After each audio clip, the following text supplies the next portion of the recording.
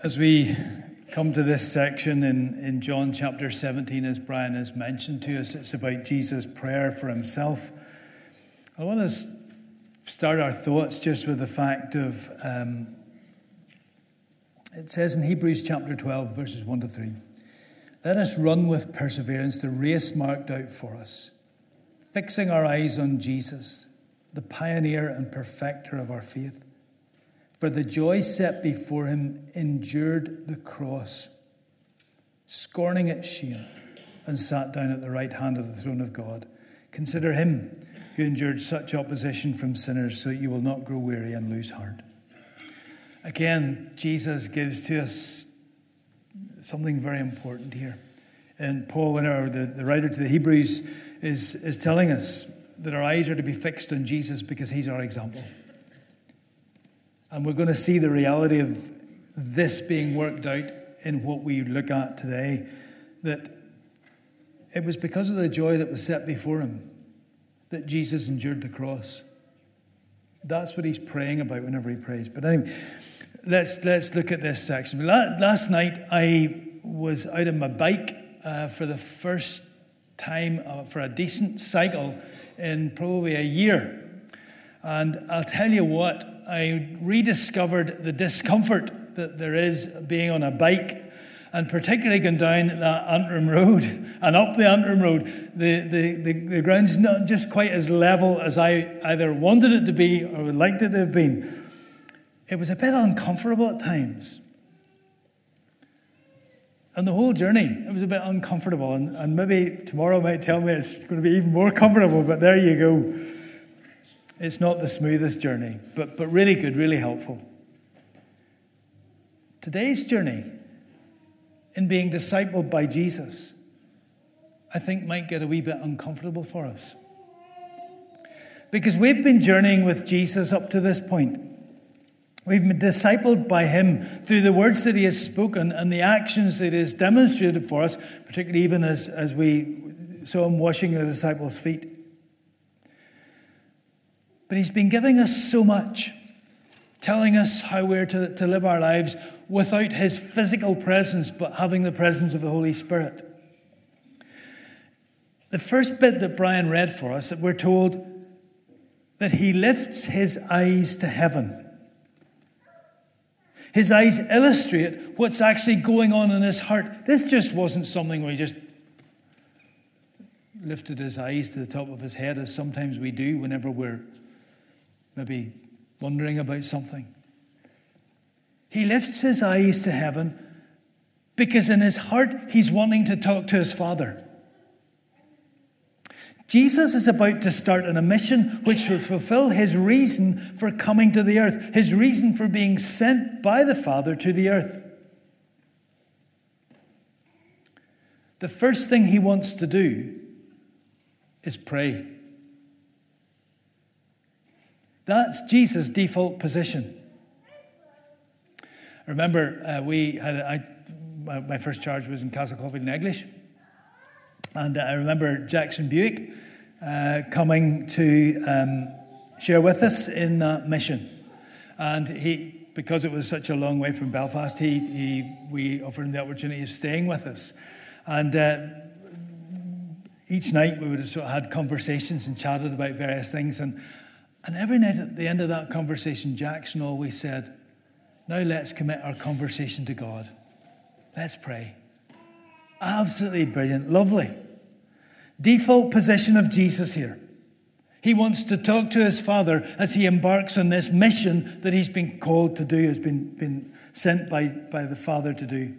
You see, praying to his Father is characteristic of Jesus' life. In Mark chapter 1, we're told he gets up early in the morning while it was still dark to go to a solitary place to pray, to talk to his Father. I find it hard enough getting up at the time I get up without getting up whenever it's really dark to go and pray. And yet in John 12, Jesus prays that God will display his power and his glory as he prays about Lazarus. In John chapter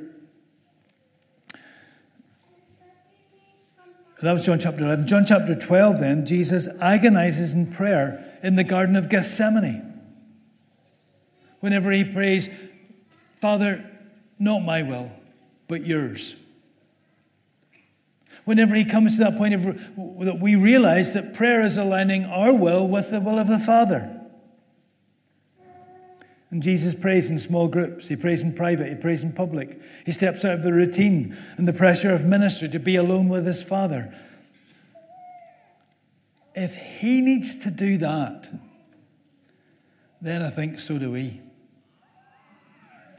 Jesus, right at the very start of what he was called to do, sets time aside to pray. And that's what he's doing here. Here in John 17, verses 1 to 5, Jesus is praying for himself in this absolutely incredible prayer. As he prays for himself, he's not praying that his health will improve, or that his circumstances might change, or that there'll be a better life for him. Jesus is praying before he serves his Father that what he will do will bring glory to the Father first and foremost.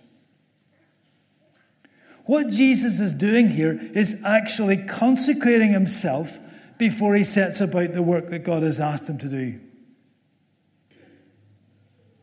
He's committing himself to obedience to the Father's will. Later, he will pray for his followers that they will be strong and united in faith as they serve in presenting the message of Christ to the world. But the challenge for us this morning, I think, is that we have that same sense of prayer and consecration as we seek to serve Jesus.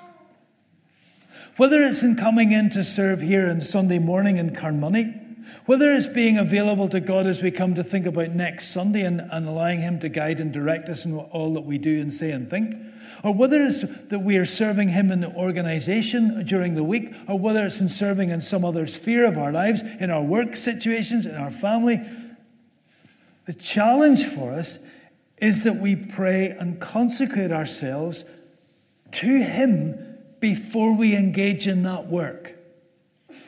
It's all too easy to go and do the work and forget about the consecration, about committing ourselves to God, about ensuring that he is glorified. And so Jesus is exemplifying for us what it means to go into service in any sphere for God. That there's preparation work to be done. That there's a prior commitment to engage with God before we are involved in any work for him. With this priority, we will sense God at work amongst us through his Spirit's presence. And ultimately, he will indeed be glorified. And we're told that whenever he is glorified, whenever he is lifted up, he will bring people to himself. It's not about us, it's not. It's about him. It's about seeking him. It's about consecrating ourselves to God for him to use in the way that he wants to. That's exactly what Jesus was doing. Father, not my will, but yours.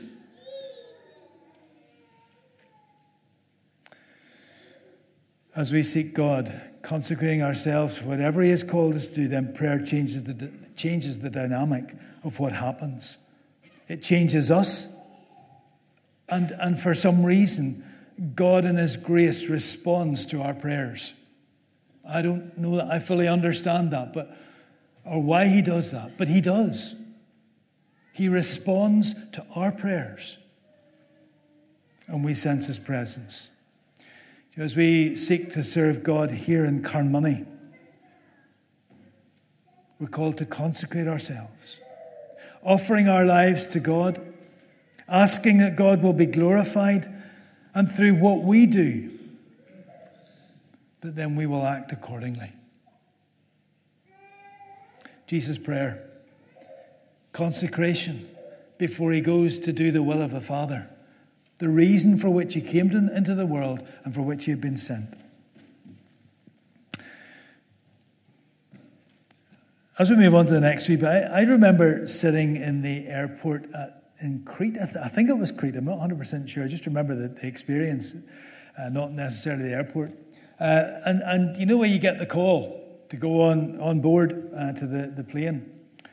The time has come when you've got to get up, gather all the hand luggage that you have, get your passport, and go through the gate onto the plane. Well, normally that's no problem. Let's get organised and go. I discovered at that point my passport wasn't there. I had no idea where it was. Normally, I'm the one that keeps the passports. I didn't have mine. I had the others, but not mine. And panic then started, and I started gathering myself together, and eventually got to the point of finding the passport. It was in one of the shops that we had been in, and the passport had been left behind. And eventually we were able to get it. And the time had come for us to go onto the plane. We were able to get there. We didn't miss the time. The time was there, and we were ready to go for that. Jesus is preparing himself for this journey that he's going on. And preparations had to be made. As I sat in that airport lounge, I wasn't prepared. I didn't even realize it. I wasn't prepared because I didn't have everything together at hand, ready to go. Preparation hadn't been done. But Jesus is preparing himself here, and he starts his prayer by pointing out, Father, the hour has come. It's time to move into action, and I want to be ready for it. And that's why I'm doing this in prayer. He uses the word Father, or Daddy, as it's translated. And it shows us the intimacy of his relationship with God, to whom he's going to talk about this situation. This was not how God was addressed in the Old Testament. This is not how people knew their relationship with God before. Everything was very formal. But now there's an intimacy with God, which ultimately Jesus is able to pass on to us. But the hour has come was also a reference to what was about to happen. The hour meant that Jesus was going to die on the cross. That was the purpose of his appearing. He came amongst us to die, and if ever there was a time to pray, it was now. And that's why he does it. But the hour has come has also leads us into God's timing of world events. Everything was worked according to God's timings. And now the time had come for Jesus to fulfill his mission to go to the cross to provide salvation for mankind. Jesus is acknowledging that the time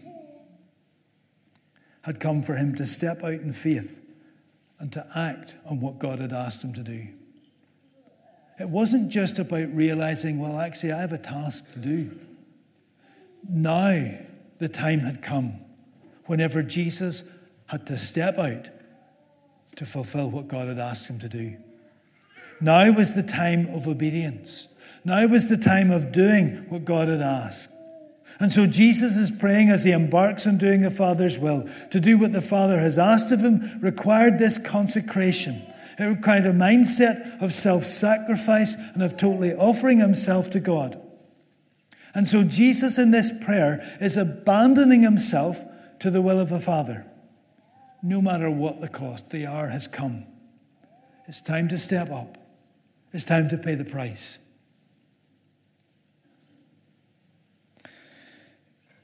Do you know, if we are wanting to fulfill God's will in our lives, then this is the place that we need to get to.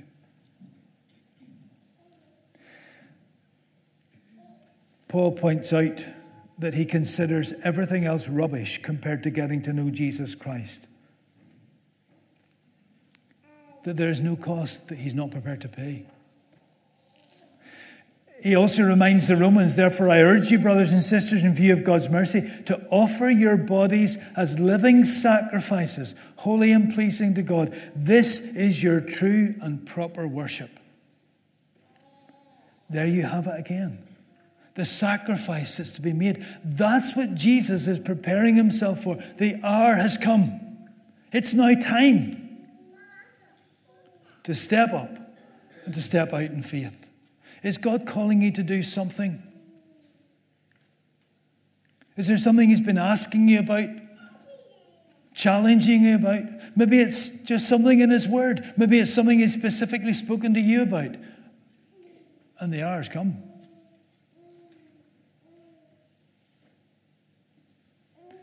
It's time to step up and to step out in faith, responding to what he has asked of you to do. If you love me, you will obey my commands. There's the reality of what we're talking about.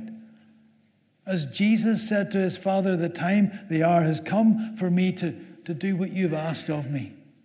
So the call is the same for us. Let's fulfill that.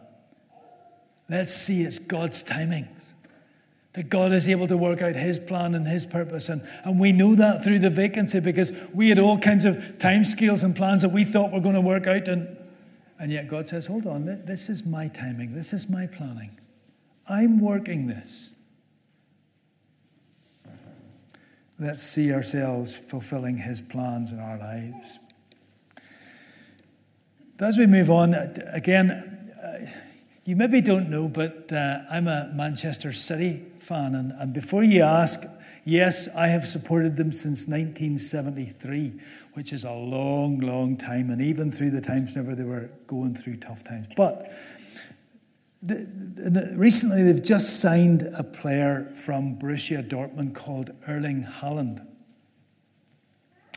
And the thing, and I've loved this story actually, because one of the things about that story is that Erling Haaland's father also played for Man City many years ago.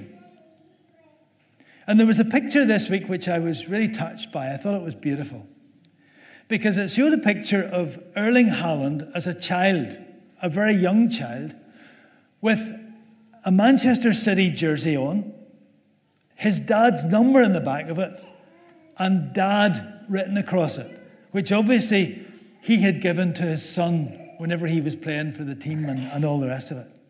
And the picture showed then Erling Haaland, the son, giving his father a shirt with his number on it and son on the back of it. And I thought, just gosh, the closeness and the intimacy of that relationship, father and son, being able to share that moment together, where one had given the other the shirt and then the son gave it back to the father. The closeness of that relationship of father and son. Again, Jesus continues to pray, and we see the closeness of the Father and the Son. Jesus is facing up to the reality of the hour that is coming, to the point where he will give his life as a ransom for many. As Jesus thinks about this, and you can imagine, well, we can't really, but we're thinking about Jesus sitting as he prays, and in his mind is this hour has come. And for him it means he's thinking about his death and his resurrection. As he's thinking that, as that's going through his mind, you're thinking, well, what's he going to pray about? What's going to be the priority here? What words is he going to utter as he thinks about that? Because I know we all have probably thoughts about our own situations, but there appears to be an overriding concern, because he prays it. He prays, Father, I'm praying that you will be glorified in all of this. No matter what happens to me, I want you to be glorified. Jesus asks that the Father would glorify the Son in order that the Son will glorify the Father. Jesus wants people to see and understand the reason why he's going to the cross.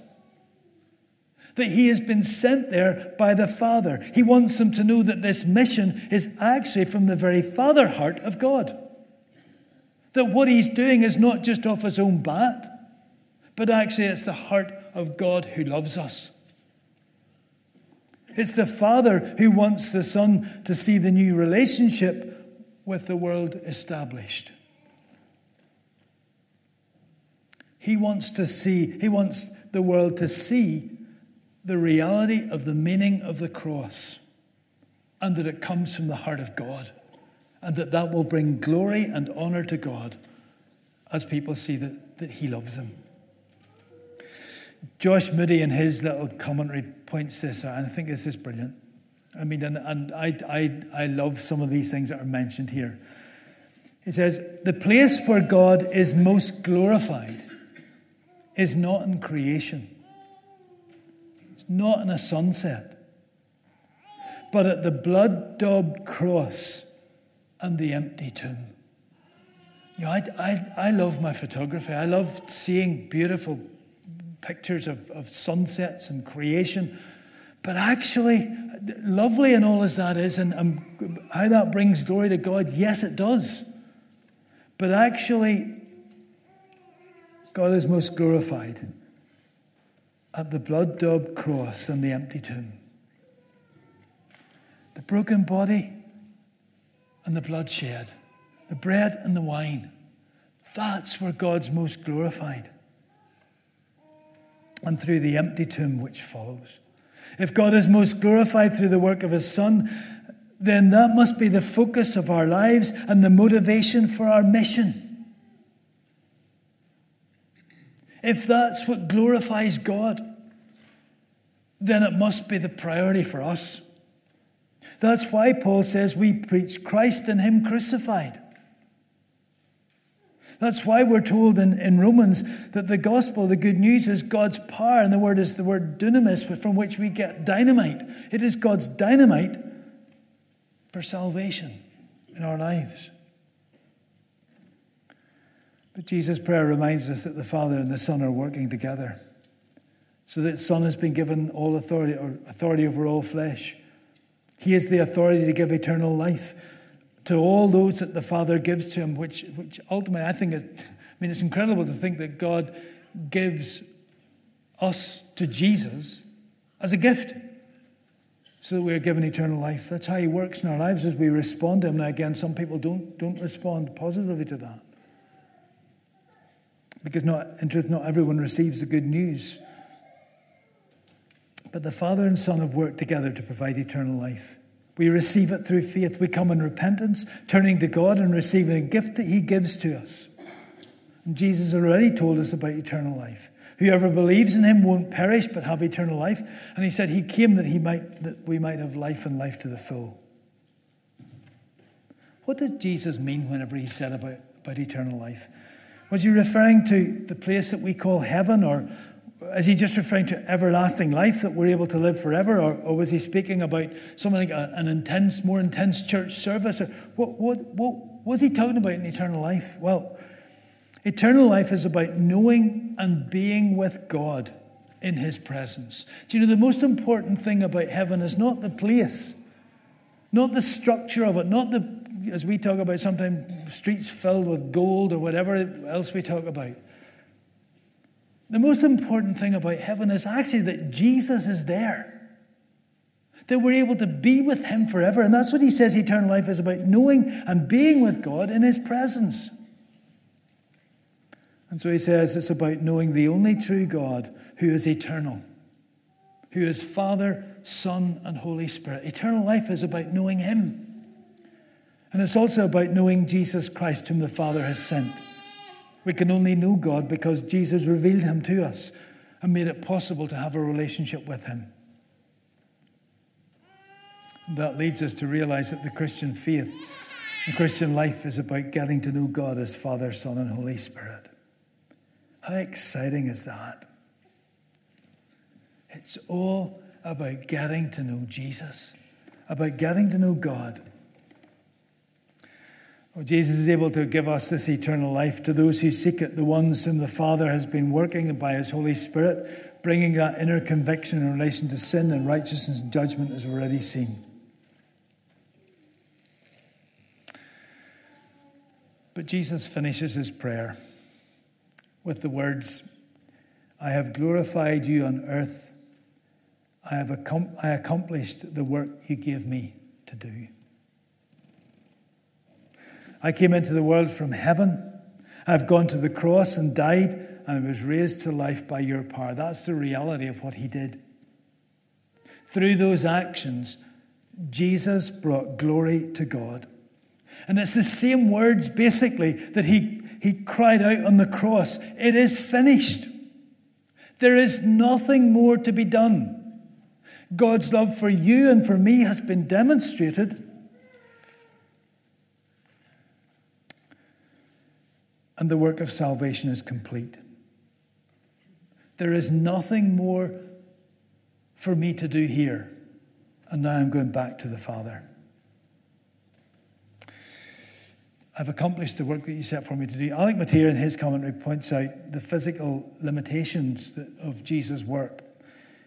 In that he says he was never outside Palestine. He was a single man until his death in 33. He never experienced parenthood.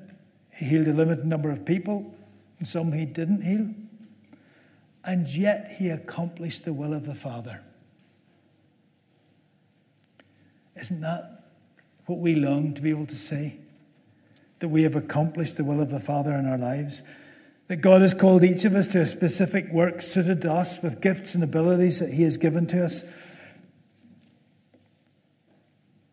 And that we have done what he has asked us to do. Do you know, Paul gives a word to Archippus in Colossians chapter 4, verse 17. He says, see that you fulfill the ministry that you have received in the Lord. There's a challenge for you this morning. To ask, what is the ministry that God has given me specific? Not the one that he's given to others that I would fancy doing or one that what is the ministry that God has given to you, and are you fulfilling it? See to it that you fulfill the ministry that you've received in the Lord. We started with those words, let us run the race with perseverance, fixing our eyes on Jesus, the pioneer and perfecter of our faith. For the joy set before him, endured the cross, scorning its shame, and sat down at the right hand of God, the throne of God. Consider him who endured such opposition from sinners, so that you will not grow weary and lose heart. What an encouragement this morning as we think about Jesus' prayer.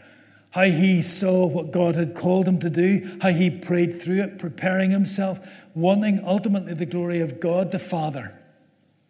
And then to be able to say that I have accomplished this, and that we're the benefactors of that, because we're able to know through faith a new and a living relationship with God as we worship and serve him.